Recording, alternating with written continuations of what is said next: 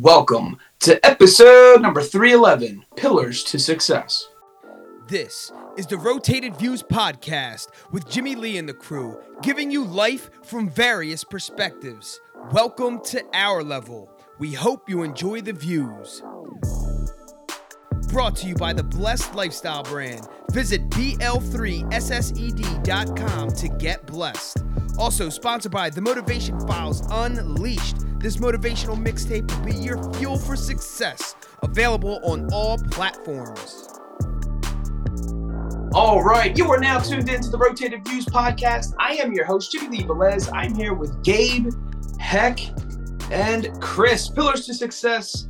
In this episode, we have special guest Chris Salem. We cover topics that range from tips on business, having a strong foundation, preparation, measurement, and much more. We wrap the episode up with quotes from Robert F. Kennedy and Vince Lombardi. Guys, if you're new, thank you for joining us. Don't forget to download and subscribe. We drop a new episode every Tuesday morning for your listening pleasure. Kicking things off, Chris, thank you for joining us, man. We appreciate it.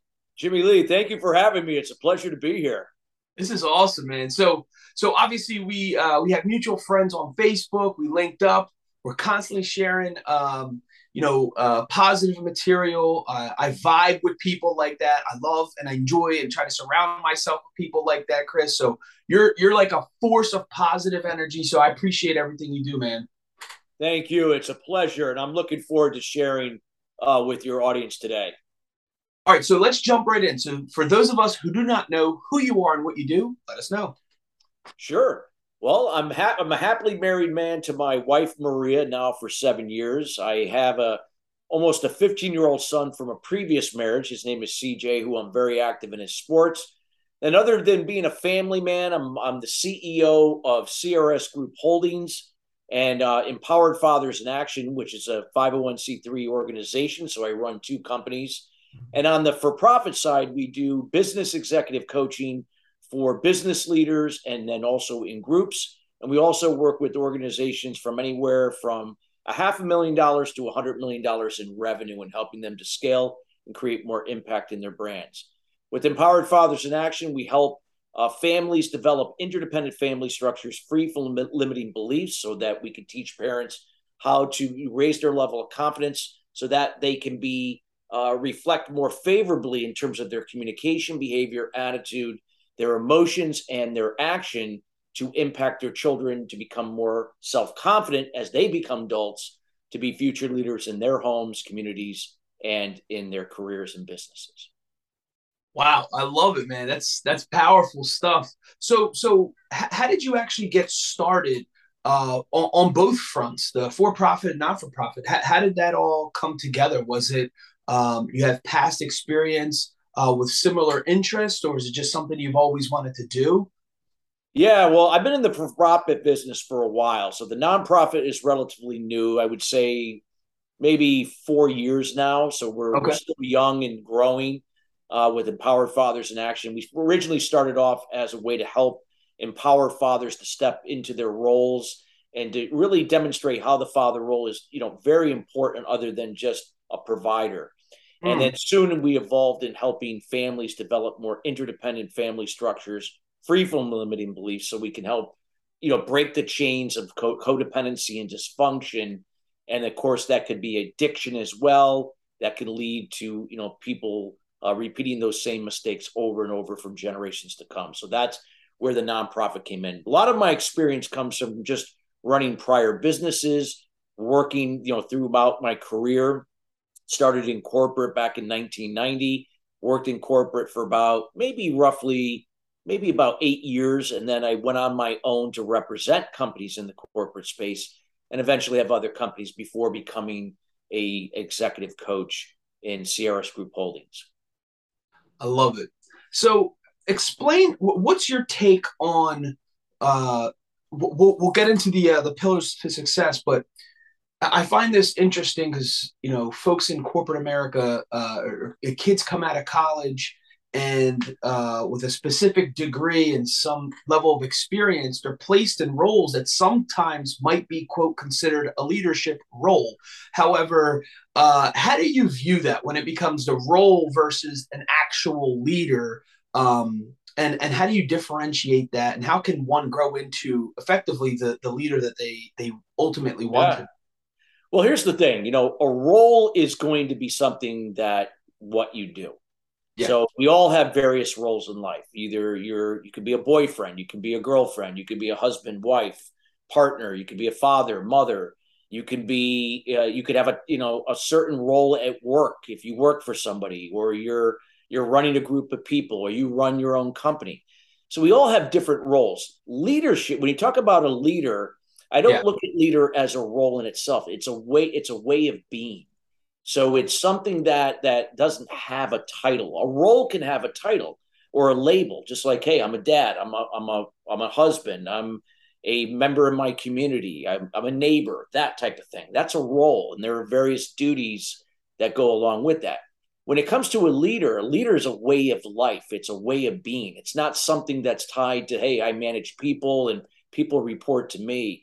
It's how it shows up in everything that you do, in terms of how you take care of yourself, both emotionally, physically, spiritually, financially, how you develop, nurturing relationships with yourself and other people, how you develop your intellectual side of your well-being, and how you really live your life each and every day. So it's not something you turn on when you're doing business or at work. It's something that you are 24/7. So it's not a title. It's an action. It reflects in your communication to yourself and others, your behavior, your attitude happening for you, not to you, your emotions, and seeing it as, challenges as opportunities to grow and expand, not running away from them, and then taking daily action. So when we can really step into that leadership role, regardless of what that is, what role you're playing, that's going to be the difference between someone that's playing here than playing here, what I like to call it ordinary or extraordinary. So leadership to me is in the eye of the beholder, and it can align to just about any role or duties that you have in your day-to-day life and work. I love it, man. Well said, Chris. All right, so from there, switching gears back to pillars of success. So for you, two things. What are the pillars to success? And then how did you yourself discover them? Yeah, that's great.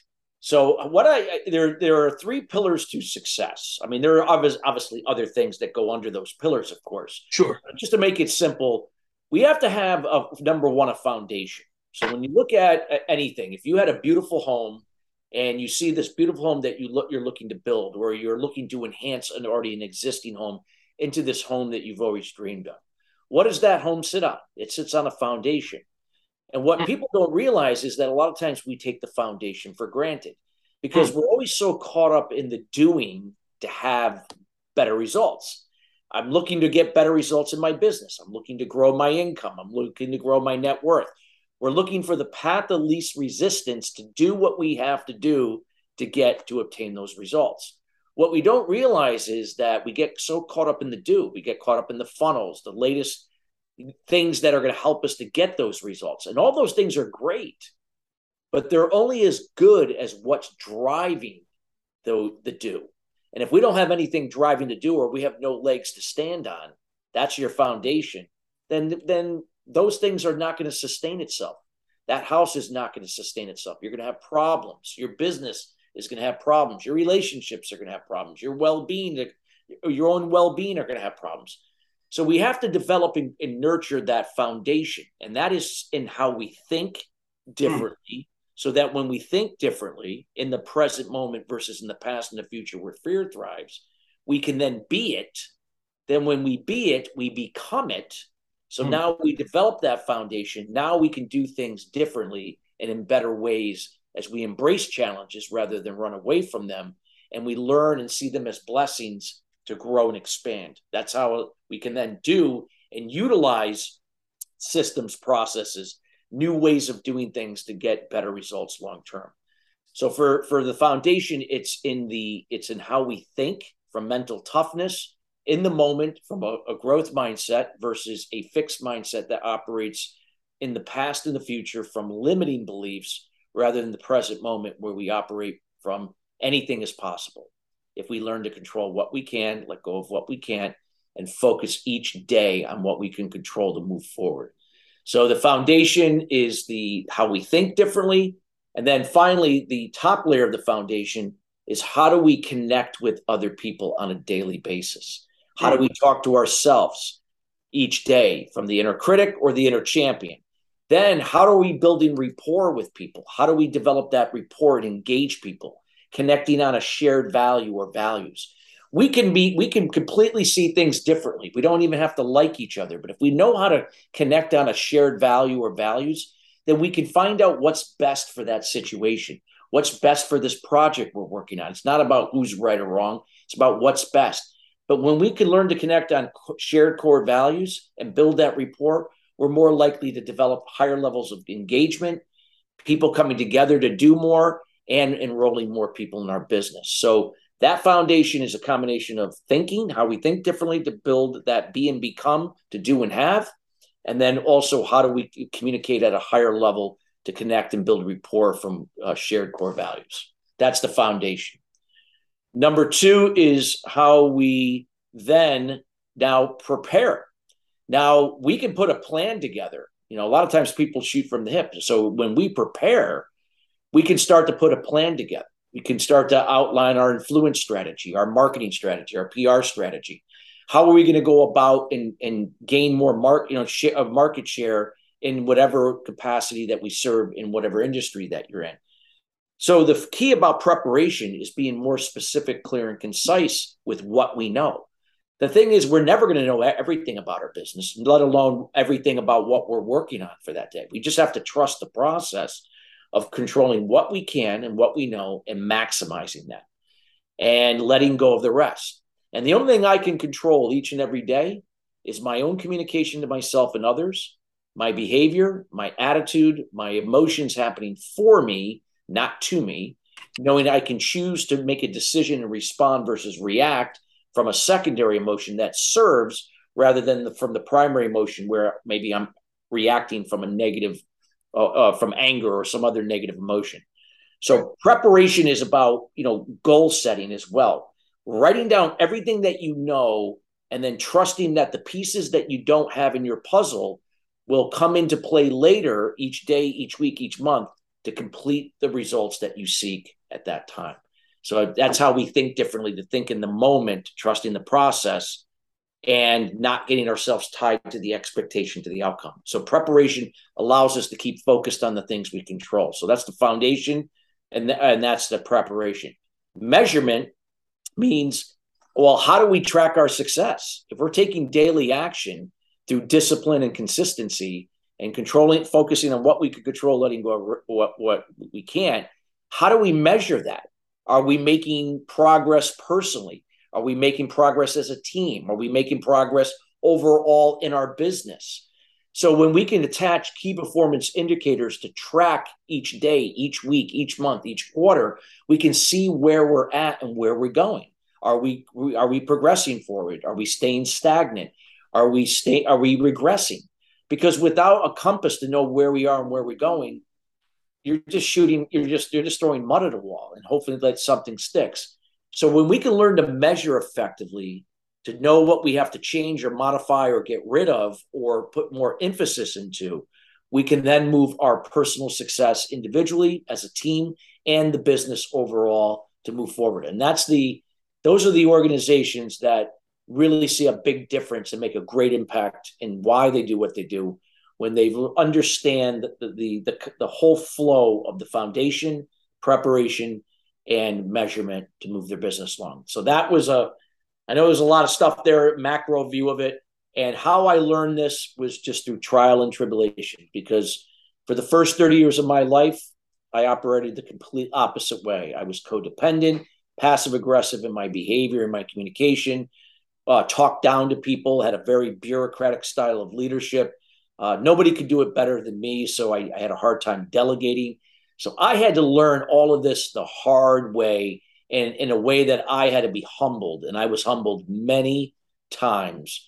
But I learned. I'm 55 years old, and over the last 24, 25 years, I kind of learned this process over time, and I've never looked back. And this is why I do what I do in helping people and their businesses, regardless of size, to move forward.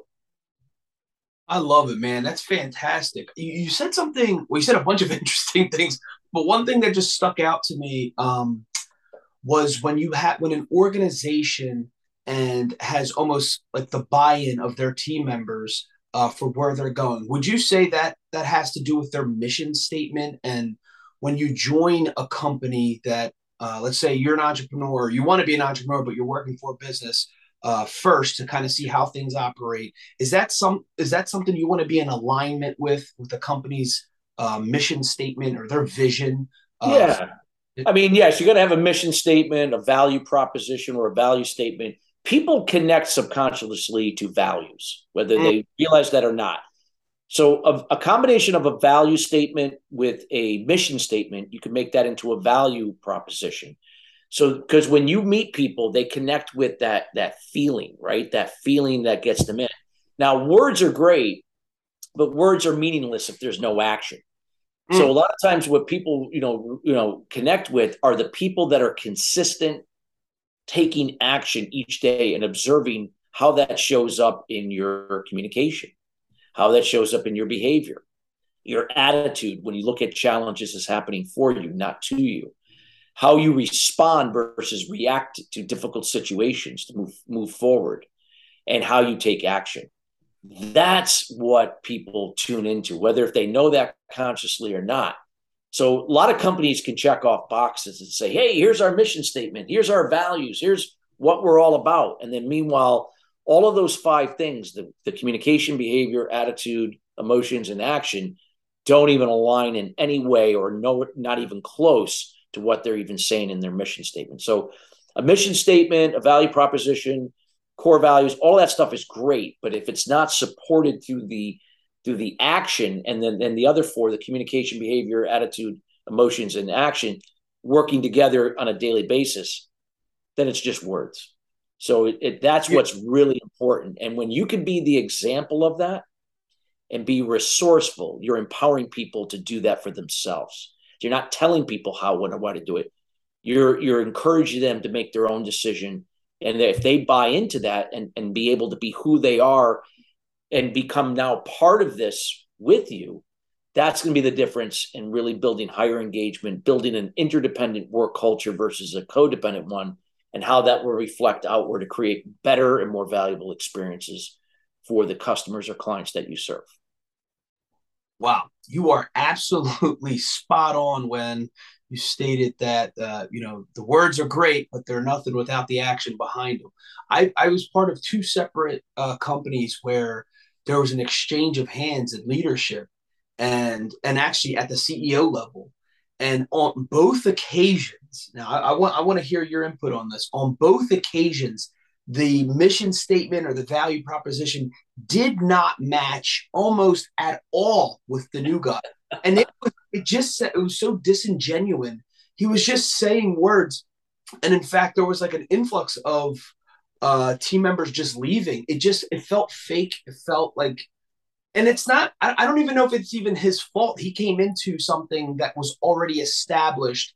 And what was tough, why I think people gave him a chance, was because his predecessor retired. It wasn't like he left on bad terms. And so he was coming in young, fresh, ready to rock and roll. But people, the former CEO just had a way that his style was so different. The contrast was almost unbearable, did not match. And yet you had someone who was there from the early 90s for 30 plus years, whatever it was. And you have like a new energetic guy who, I think intentions and everything was good. It just did not mesh well. And I think that's probably a normal thing. I mean, you would know. Yeah. I mean, what are your thoughts on that? Yeah, I mean, it's quite common. Again, when you bring people into your organization, are they going to have the same values verbatim to you or even the organization? Of course not. But we can find a way that we can connect on shared values. So if somebody is, I'm transparent, I operate from honesty and integrity. Those are the 3 values that represent who I am. They represent my business, both in the profit and for the nonprofit.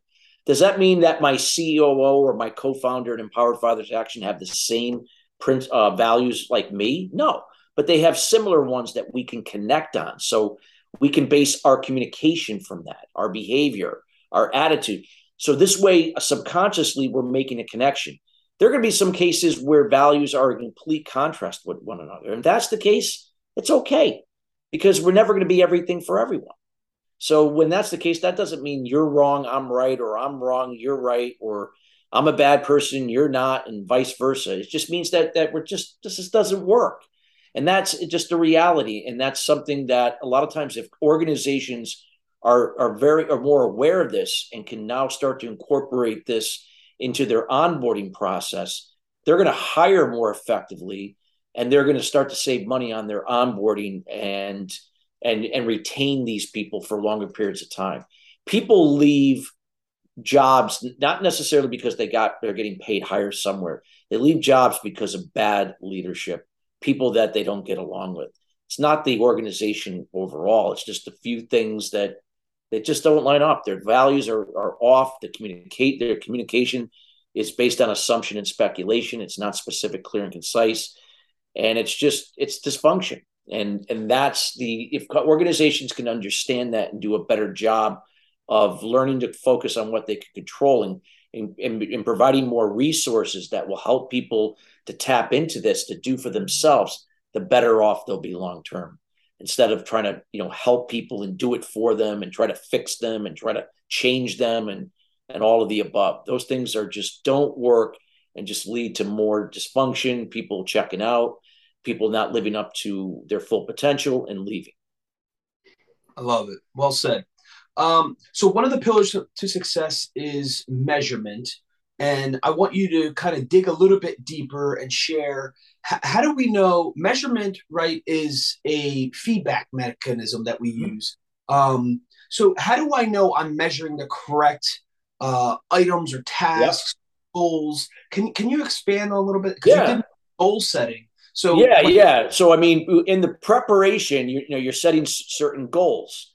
But now you got to be able to align key performance indicators that align with those goals. So every business could be, different. So you're not using the same KPIs. Like, if company A is using these, then company B should be using them. No, right. It's finding the KPIs that are most important. You could have like 6 are pretty average.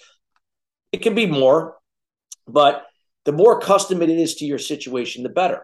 So like a simple KPI could be something off of your profit and loss statement. So if you look at the last 3 years of your P&L that from your accountant, you can look at, okay, here's the revenue. Here's what our income streams generated in terms of revenue in 2021, 2020, and 2019. Here's our cost of goods sold and our expenses. And then looking at that. And then when you subtract that gives us our net operating income. A net operating income is like a KPI. That's a general KPI to track, hey, are we making money or are we not making money? And if we're stagnant or we haven't grown significantly from the year before, then why? Or maybe we're spending too much money in these particular areas, or we're not making enough money in these certain areas. So that's just a basic general KPI that, I'm using here so that everybody could understand that. Now, we could track a lot of different things. We could track how your marketing is working for you, your SEO. We could track, the amount of people that convert based upon your sales process. What is more effective, this way or this way. So there's a lot of different ways that you can track your performance based upon how your business is set up. And you can do this at the individual level. You could do it at the team level and the organization level overall. Most organizations do it at the organization level and maybe the team level. And when they do at the individual level, yes, they may be measuring certain things that people are doing, but they're not connecting the dots, at a deeper level from the individual to the team to the organization. When companies can do that better, now you begin to see how you can connect the dots. Who's really now making, who's really performing, who's not performing. And if the people that are not performing, why? What can we do to help them to help themselves? Or do we cut, bait now and just let them move on to go to something maybe that's better suited for them? Many times that will also allow people to determine maybe they're not in the profession they think they should be in, or maybe they're caught up in the things that they're not good at versus the things that they are. And if we can now position them for success to leverage their strengths rather than magnify their weaknesses, we can then, get more performance and productivity out of that person. So this is all what KPIs allow us to uncover and determine how we adapt, make changes, modify things to move forward. I love it. Talk, if you don't mind, a little bit about, you mentioned earlier, I think, transparency and communication. Can you explain the importance, or maybe give an example of the importance of communicating effectively, communicating information that probably should just stay in the boardroom with the leadership level versus communication that goes to the rest of the team, but the importance of having that transparency, or do you believe that? I believe in full transparency. Why is because when you don't filter that communication down to a certain level, it's like that game Telephone that kids used to play way back, probably in my grandfather's era.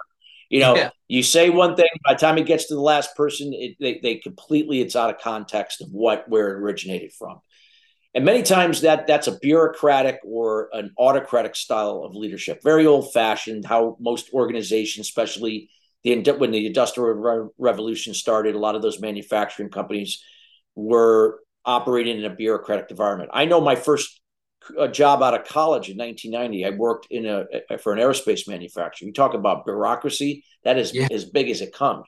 Yeah. And when you use force and you talk down to people and you yell and scream to get production, that's insanity. But that unfortunately was the reality of how things were. Now, when you get promoted because you threatened to hurt somebody, which I actually did back in 1991, and then got promoted for it, that's a scary thing. And that was the catalyst that said, I'm out of this place because this place is going to kill me if I stay here.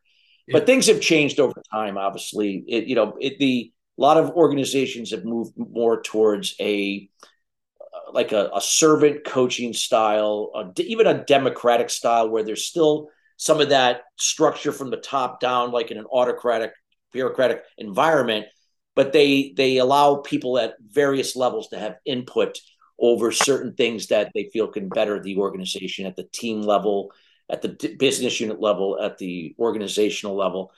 But a lot of times that it's the organizations that create a flow of communication from the top down, from the bottom up, where it's very specific, clear, and concise. It's supported by written communication, not just verbal. And they strive to leverage resources to help people to get better. They invest in their people. Those are the organizations that are really, really elevating themselves. And they not only do they effectively communicate either as a sender or receiver of the communication, but they're actively listening. And they always say that you listen loudly, you talk softer. So the key is the people that listen the best, to relate and understand versus respond first, are more likely to build better rapport and gain more commitment in the things that they're looking to do and accomplish, and of course with customers as well. I love it. So it's so fun because I feel like my grandfather, who was in a factory position at one point as a child, you almost felt that he brought that home with him too. Yeah. It was just very strict. Everything had to happen this way, and we're all just kind of like, yes sir, type of deal. It's interesting though, when you flip the script and you treat your team members and you invest in your team members, how different the outcome can be. I worked for a company that did not invest in anything for training, and I'm not speaking job specific training, leadership training, and just growth potential and believing and investing in their team members, versus a company that they believe highly in this, and you can see how much the team members care. Everyone's drinking the juice because the company's investing in them. They're invested into the company, and it's applicable to all parts of life. I mean, from your specific for-profit versus your non-profit. You can apply these across the board. So what's your take on investing in your people for their personal growth or professional? I think it's a huge thing. It's one of the best investments you can make, because just like you said, Jimmy Lee, this is not something you do just at work. You don't turn the switch on and then turn it off at night, and you're completely like a Dr. Jekyll, Mr. Hyde. Yeah. For leadership to be effective, for communication to be effective, to see significant change, it's got to be something that becomes you to become it on a consistent basis. It's got to be 24/7. It shows up in how you relate to your wife, to your husband, to your kids, to whatever situation, whatever role or hat you're wearing at that time. This can be applied to. And when you can learn these skills, regardless if it's at work or at home, these are things that are going to serve, and you're going to get more out of your people long term. Does that mean everybody changes at the same time? No. Does that even mean that everybody will change over time? Not necessarily. There's no guarantee. But if you can see it increase, with your people, overall, then it's working. There's always going to be certain people that will never get it. And that's just the way it is. And you can't tell somebody how, when, or why to do it. It's just like your child. Yeah, you're a parent. You might be able to, ground them or reprimand them, but nonetheless, you still can't control their communication, their behavior, their attitude, their emotions, or course of action like you think you are as a parent. You just never will.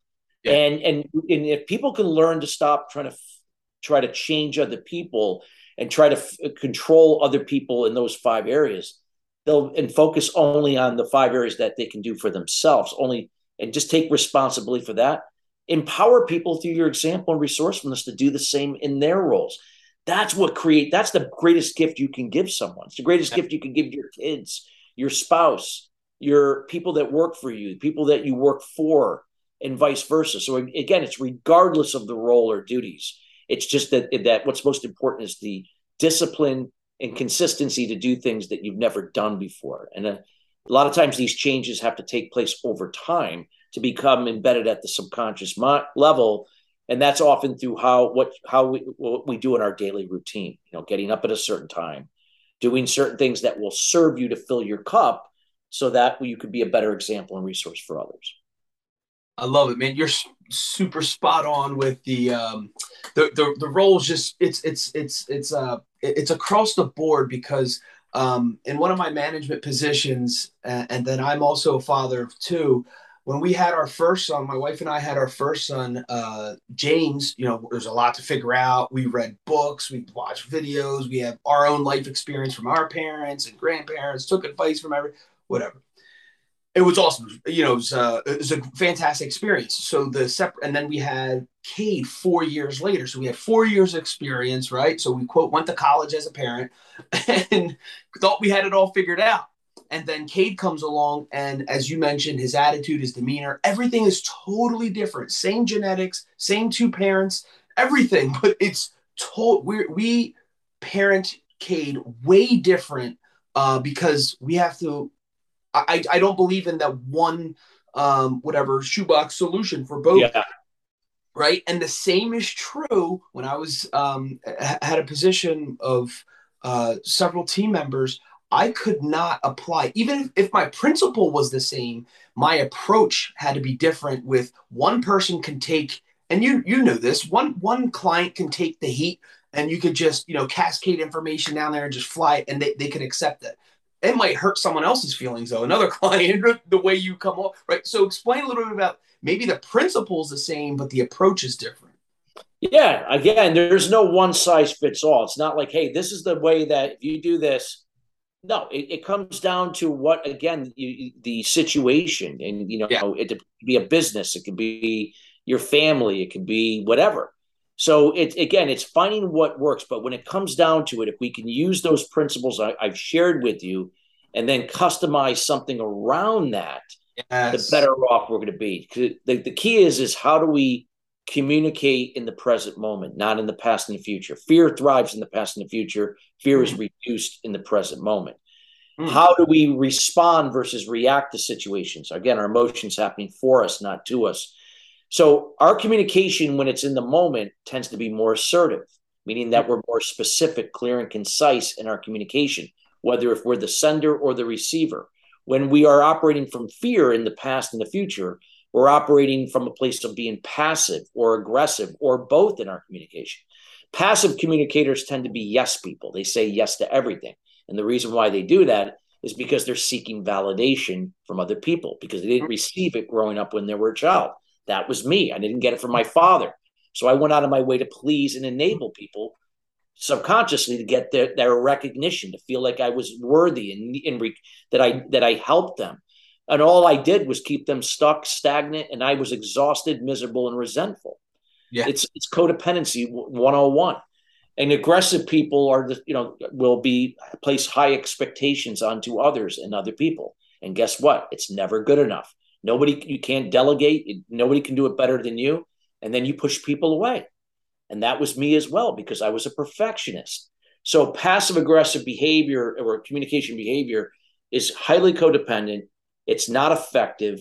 It doesn't build up organizations or build business. It keeps things stagnant and regress. And in this case, it can regress things.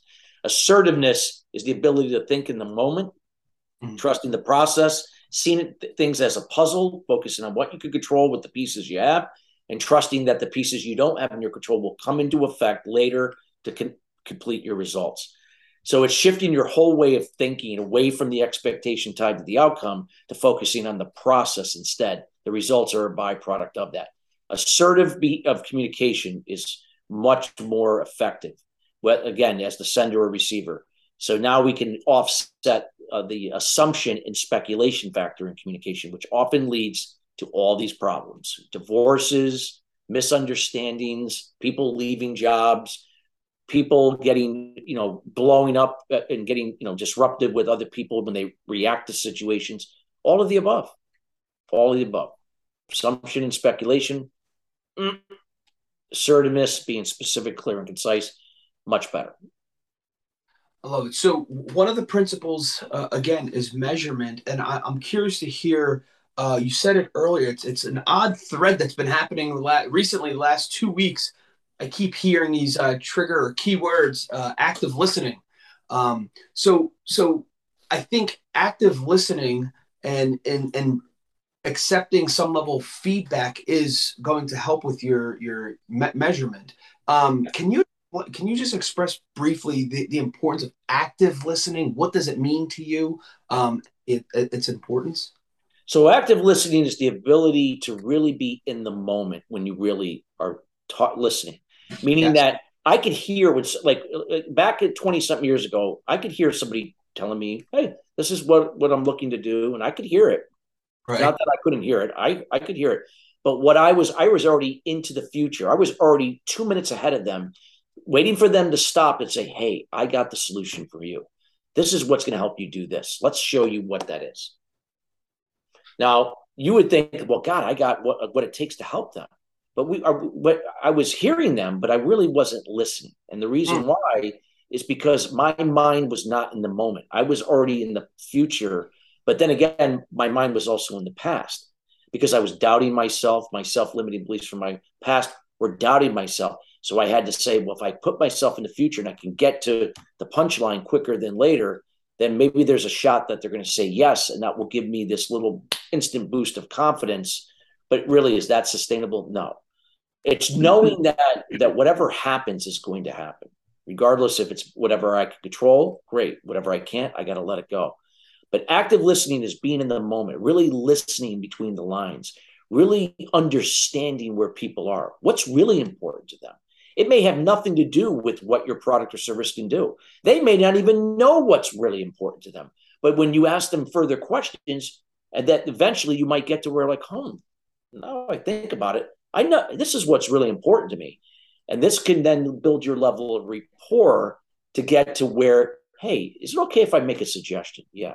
You said this, this, and this. And then you cited that this is what's really important to you. What if you were to do this, this, and this? That may not be directly related to what's important to you, but then it would lead to that. And then by doing that, that would lead to then what's really important to you. Could you see how my product or service now could help you to do that? Share with me more. So again, I'm not saying it's that easy, but I'm just trying to give it as a hypothetical situation. Sure. That being said, when we really listen, people feel related to and understood. They feel that when you do talk to them, you sound more compelling to them.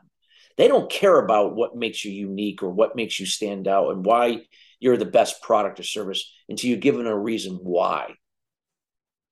So I never come with a canned approach. I come prepared. Sure. I know where. So if it goes down this path, I know I can go there. If it goes down that path, I can go there. I keep it fluid and I adapt to where the conversation goes. That's the power of active listening. Less talking, more listening, and really listening. Not only hearing with our ears to relate and understand, but also seeing, looking at sensory acuity, picking up on their vibration, their vibrational energy, looking at their body language and looking at their eyes. It's a combination of all these things to really show that, wow, this person is really listening to me, that he's engaging me. I feel included. I feel important. That's active listening. I love it. I love it. Well said. All right. So changing gears just a little bit. Can you, back in 2006, I was introduced to the self-help, personal development industry, what have you. And then I really started truly working on myself as an individual, professional person, son, brother, what have you. And truly changed my life. The library of 500 plus books, on every office. There's books everywhere, listening to podcasts, listening to video, all that's fine and dandy. But applying the knowledge of what you're getting, or retaining the knowledge is truly what is important. And then kind of tweaking it to, what works best for you. What are your thoughts on the personal development industry? Do you read books? Are you into these things? Yes, I think personal development is very, very important. Again, it's in the eye of the beholder. One thing I would just caution, though, is that there are a lot of people that get caught up in getting ready to get ready, meaning that they go to every personal development function. They buy every tape. Well, again, I'm dating myself when I say tape, but you know where I'm going with that, buying resources with that. But with saying that, but then they don't do anything with it. Yes. They're stuck in like, I'm gathering in information, but they don't do anything. So the greatest thing that people could do is that personal development is ongoing. It's finding what is required to become first aware, and then knowing that I don't have to make all these changes overnight, because that would be overwhelming. I'm setting myself up for failure if I'm going to do that. But if I can do one thing and do that well over a period of time, then I go to the second thing, then the third, and the fourth. Because as I keep doing it over and over again, it becomes embedded at the subconscious level, and that reflects outward in all my things. It reflects in my confidence, my self-esteem, my how I communicate, how I behave, my attitude, how I respond versus react to situations, and how I show up and take action, how I make decisions, how I take calculated risks.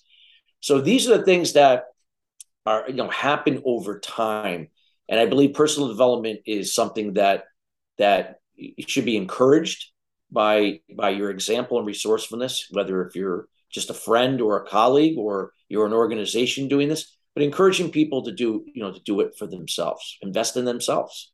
Don't just depend upon your company to do that for you. Go out and do that for yourself. This is you have this life, and you get to decide and choose what that's going to look like. And so you have to take advantage of these resources and do something with it. You don't have to do it overnight, and you're not alone. There's always somebody that could help and point in the right direction. But stop looking for people to do for you. You're never going to grow that way. I love it.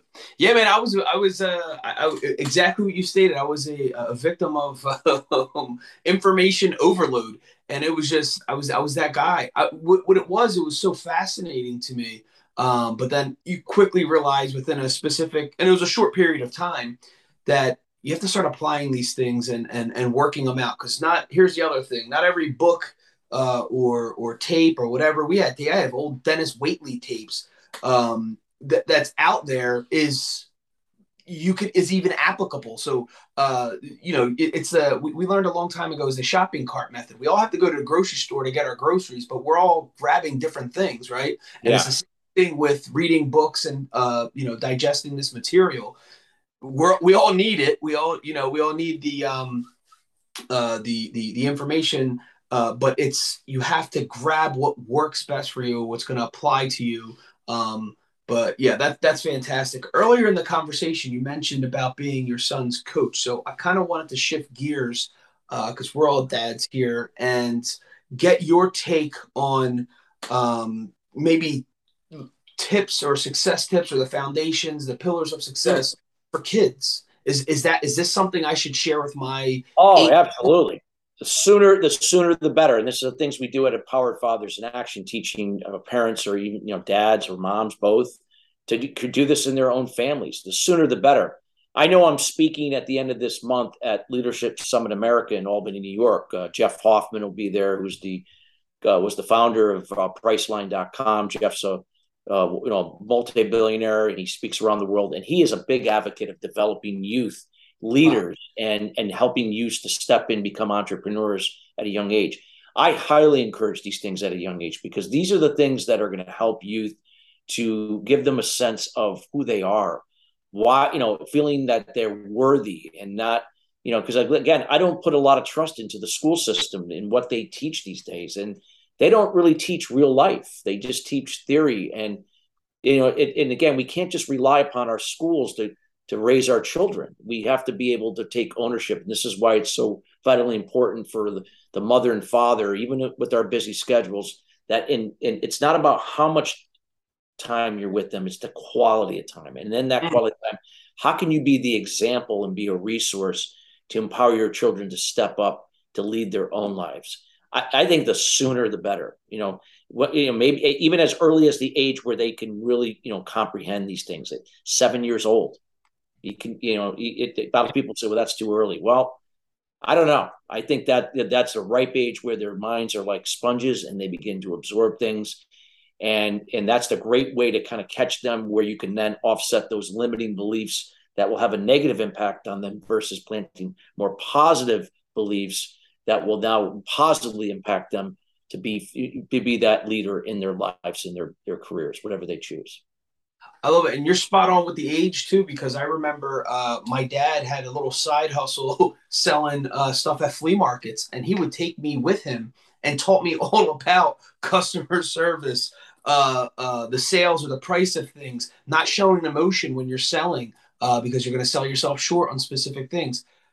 I was a little kid and I still carry all of that still with me today. Years later, literally. So it's incredible. Yeah, I think you're absolutely spot on. All right. So one last question, and then we'll get to anything we may have missed or any other topics you wanted to cover. And if not, how folks can connect with you. What do you say to someone who is frustrated or feeling stuck in their business, but is ready for change? I would say that it's okay. It's okay to feel stuck. It's part of the process. You could ask any successful person that you may admire, have they always been where they're at or successful? No. Many had even more difficult hardships and difficult situations that they came into. It's about committing to the process, trusting the process, focusing again on what you can control each and every day, letting go of the rest. You don't have to figure all this out, immediately. I remember talking to Richard Branson back about 15 years ago at a party. Wow. And I asked Richard, I said, Richard, when you buy a business, do you know everything about that business? He goes, no. I just feel like I have some facts. I have some market intelligence that shows there's a proof of concept. As long as there's a proof of concept and that we can sell something here, we figure out the rest as we go. Wow. You're never going to know everything. And if you're waiting to know everything, then you're never going to get going. You're always going to be where you're at. And you're going to tiptoe to your grave with regret. So the key is just to do it. You make a mistake, you learn and grow from it. Fail forward. I failed forward my entire life. I still fail, but it's not failure unless I quit or give up. So the best teacher that there is making a mistake, something not working. Sometimes it could be where everything implodes, and it could be the greatest thing that ever happened to you in hindsight. So again, it's trusting that process of shifting your way of thinking to see things happening for you, not to you. focusing on what you can control, shifting away from expectations tied to outcomes, trusting that process. When we can do that, we can begin to see that these setbacks, challenges are necessary to grow and expand. And without them, we wouldn't grow. So I would just say, if you're feeling frustrated, it's okay. There are people that can relate and understand that. The key is not to keep yourself stuck there, allow that to dictate your next decision. The decision is just to move forward in the moment and just learn from that mistake and do something else that you didn't do before towards the same goal. If that doesn't work, do something else. Eventually something is going to work, or you may find out that's not the business for you, and that's okay. Maybe now I can look at something else. I learned from this. Now I could apply those skills somewhere else, and that's going to be the magic ticket to move forward.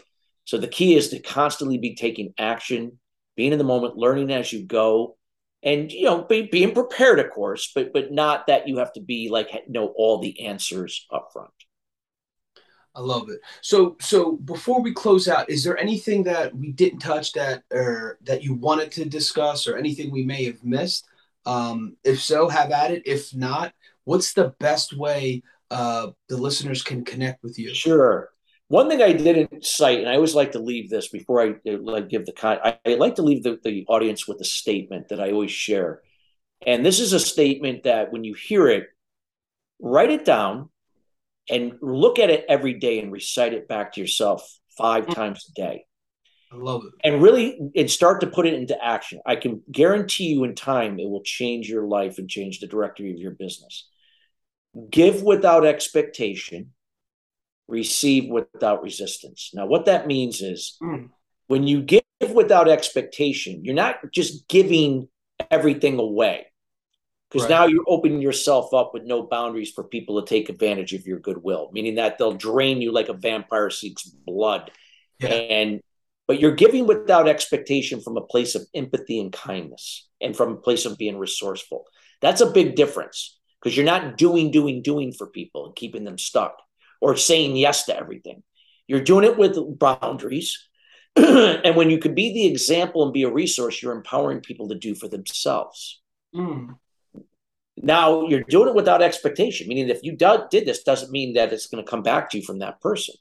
But knowing, now again, I say that word knowing, you will know that it will come back, whatever that is, whether it's a recognition, a pat on the back, you found a penny on the ground, you made $1 million, whatever, you landed a brand new client, whatever it is, it comes back to you. And when it does, you don't question where it came from. If it serves you, receive without resistance. Now, if it doesn't serve you or it won't help others, then obviously, no, you're not going to accept something that's going to bring you down. But if it serves you to serve others through your example of resourcefulness, you receive without resistance.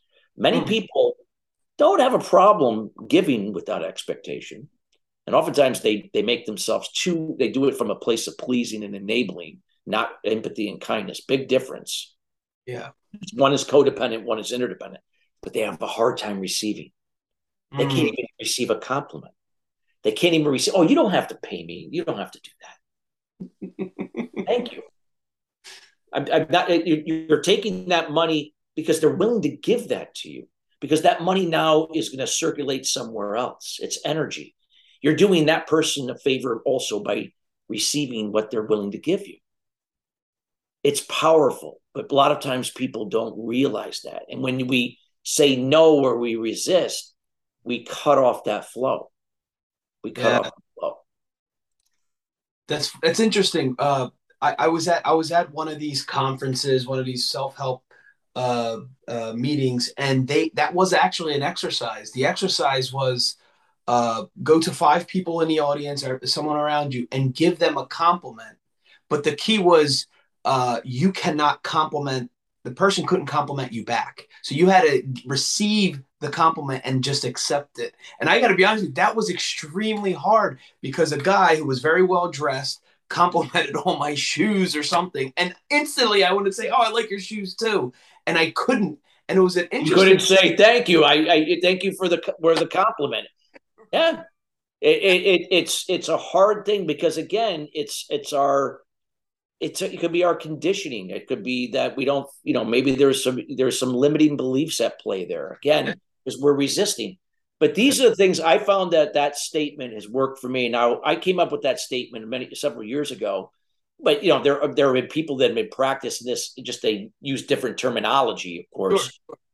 But they understand the law of the universe. They understand the laws and how energy flows. And that's all it is. We are energy. You are energy. We all vibrate at different levels. Money is energy. Material things are energy. Yes. Everything is energy. And when we resist, we lower ourselves to a lower vibrational energy. We are now we're inviting scarcity into our lives now versus abundance. Wow. Powerful stuff. You're the man, Chris. I appreciate it, man. So if folks wanted to reach out to you, you have a website, you have social media handles, anything you want to share, how can folks connect with you? Both for-profit, nonprofit, you personal, whatever you want to share. Yeah, I'll share the profit, for-profit and nonprofit. So my for-profit with the executive coaching, we work with individuals, groups, and then also organizations. Businesses can be a dental office. It can be right up to a company that's 100 million or less. I also have a team of people that can help at that level of size of an organization. Sure. With individuals, we help them from the personal development to the professional development, developing them into influencers. You can access at ChristopherSalem.com.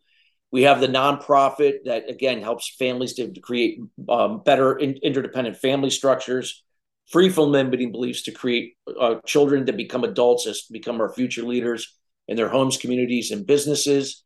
That's at EFAmovement.org, EFAmovement.org. Best place on social media is LinkedIn. I tend to spend a little more time there than the other channels. Just Christopher Salem, you can find me there. And if anybody would like to reach out to me by email, Chris, CHRIS, at ChristopherSalem, my full name.com. And I'm all about building relationships. It's all about getting to know people, and I'd love to learn about you and why you do what you do. I love it. All right, so there you have it, folks. Chris Salem. We'd like to wrap things up with quotes, and the first one is by Vince Lombardi. The difference between a successful person and others is not the lack of strength, not the lack of knowledge, but rather a lack in will. And the second one by Robert F. Kennedy. Only those who dare to fail greatly can ever achieve greatly. All right, so there you have it. Pillars to Success. In this episode, we have special guest Chris Salem. We cover topics that range from tips on business, having a strong foundation, preparation, measurement, and much more. We wrap the episode up with quotes from Robert F. Kennedy and Vince Lombardi. Awesome. Guys, thanks again for joining us. The Rotated Views podcast was produced for self-development purposes. Huge shout out to our sponsors. This episode is brought to you by the Blessed Lifestyle brand. That is BL3SSED.com. Also sponsored by The Motivation Files Unleashed. This motivational mixtape will be your fuel for success. Available on all platforms. Guys, don't forget to visit the website, JimmyLeeVelez.com. Follow us on Facebook and Instagram at Rotated Views. If you have any inquiries or questions, email us at info@JimmyLeeVelez.com. On behalf of myself and the rest of the crew, we wish you massive success. Stay blessed.